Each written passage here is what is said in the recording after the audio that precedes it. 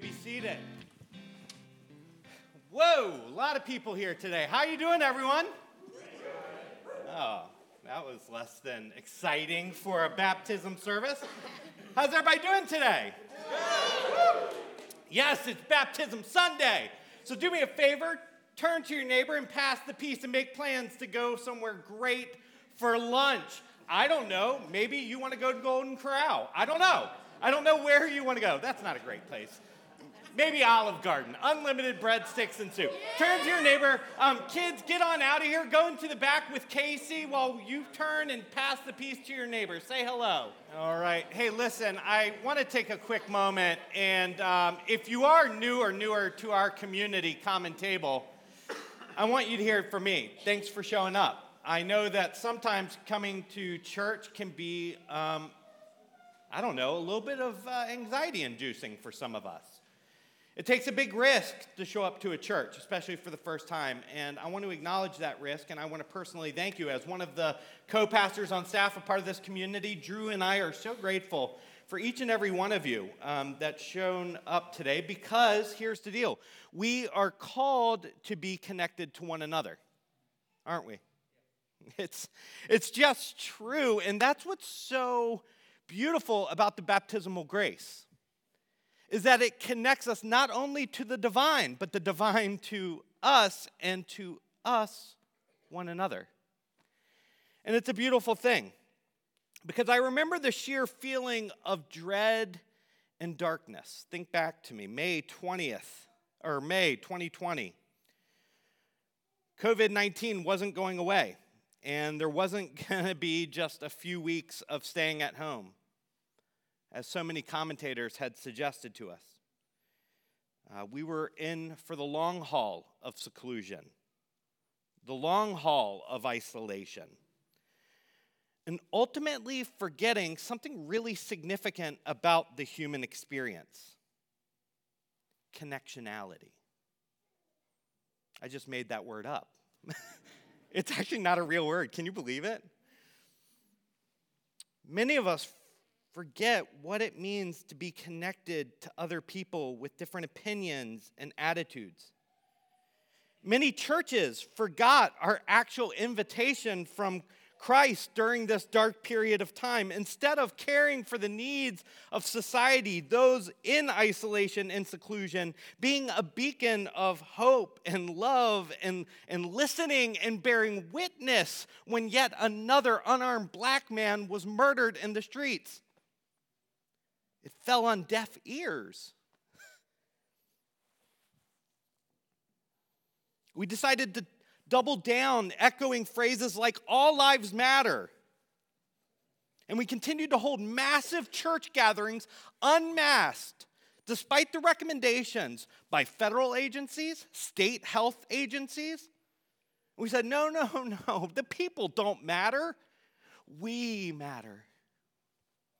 We forgot what it means to be a people of connection and care, even to those outside of our immediate care. Maybe this is what Jesus means by the salt has lost its saltiness.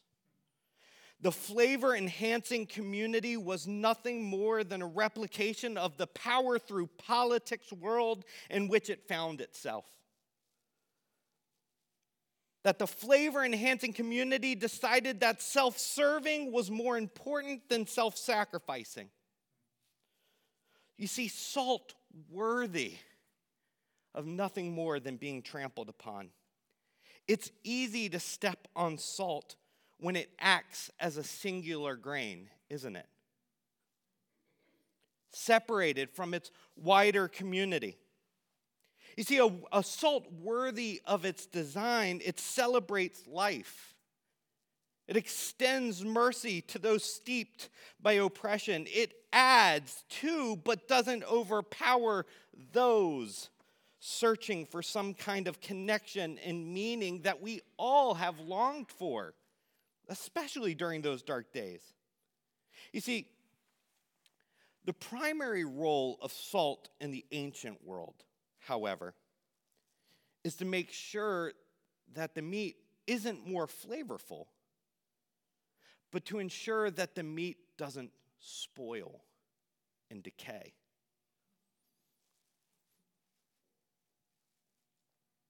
It preserves the integrity of the meat.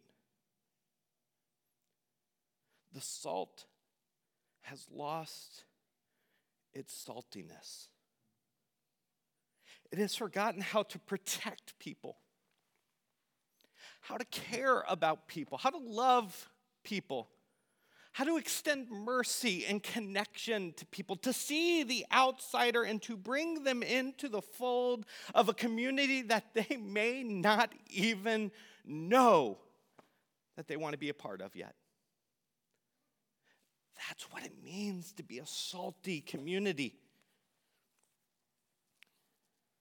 The objective of salt, it's about the meat.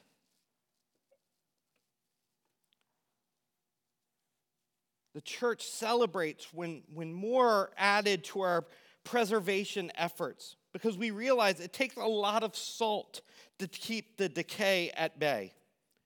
We celebrate and advocate at the opportunities to sacrifice ourselves for the sake of our neighbors to feel a bit safer.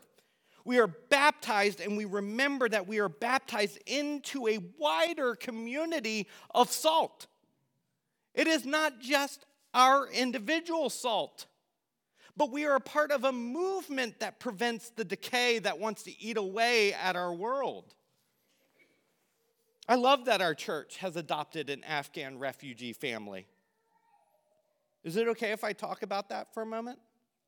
I love that we took the effort to adopt an Afghan refugee family when the rest of the world was forgetting. When the rest of the world was forgetting that they were stripped from their homes, brought to a foreign country without clothes except what was in a backpack, the world rallied, but then quickly forgot. But not this community. We did not forget. We decided to double down. And we were going to make sure that the Mossaman family, this Afghan refugee family, was not only going to have enough furniture in their home, not enough food stocked in their fridge, but we were going to pay their rent month after month after month after month. We weren't going to just stop there because that wasn't enough. When they asked us to pay for their internet connection, we said with a resounding, easy answer, yes. Yes.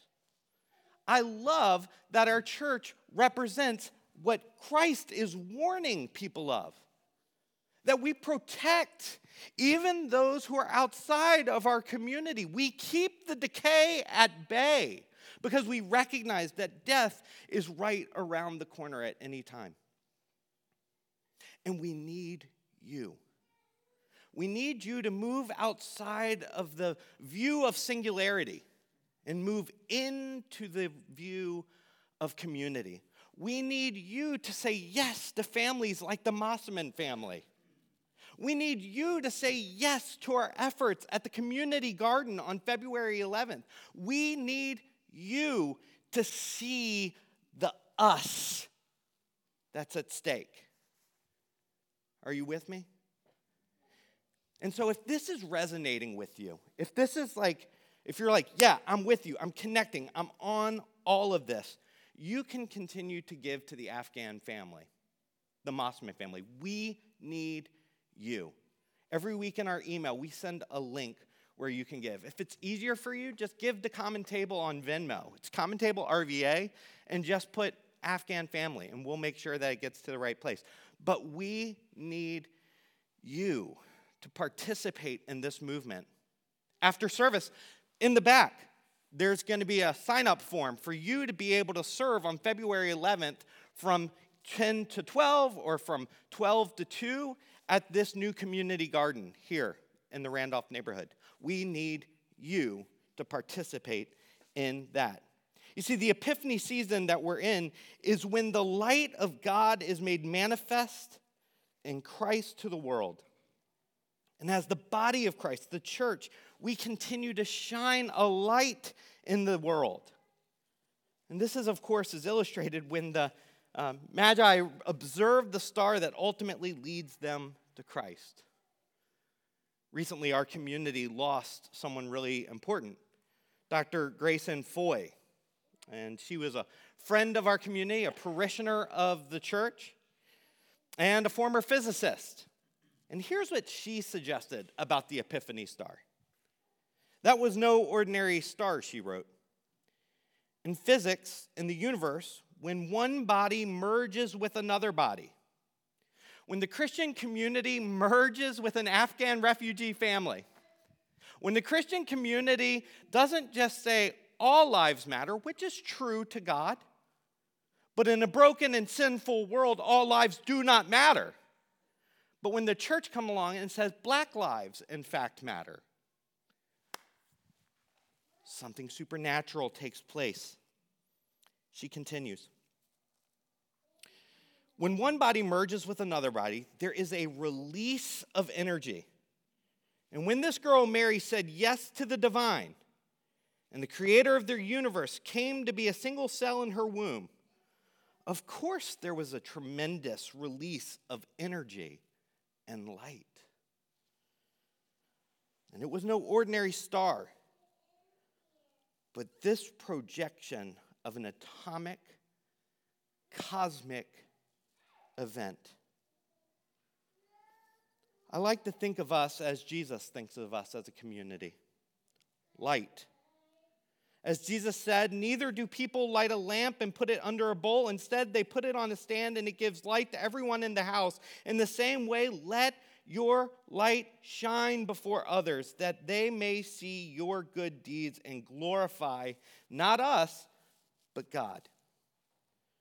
Baptism is just that. We are adding to the light in the room. We are creating atomic, cosmic events by our posture to yes to Christ and to the community that we are baptized into. All the while, God is saying a resounding yes to us. This posture of yes, it is powerful.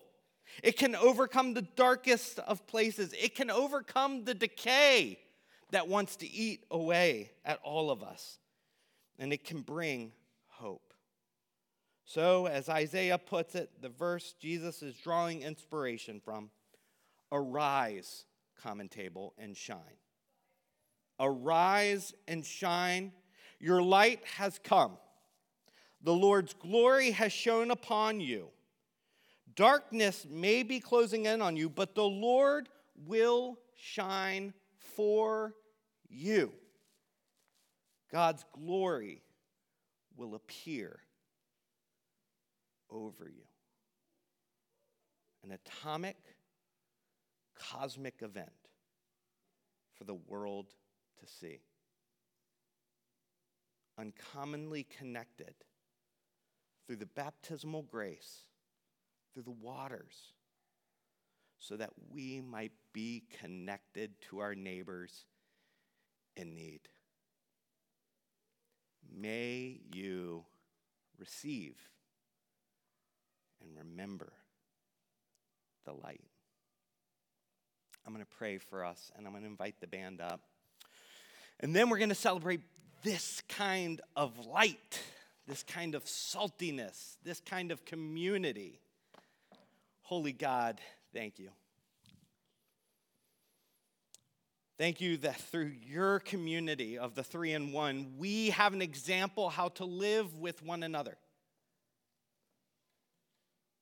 That we acknowledge the loss and the suffering and the pain and the isolation and the sorrow. That we come alongside those who are in need.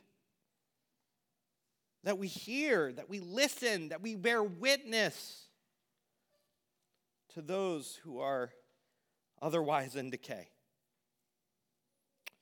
God, help us to be salty people. Help us to be people of the light. And oh God, help us to remember our baptism. In the name of the 3-in-1, amen.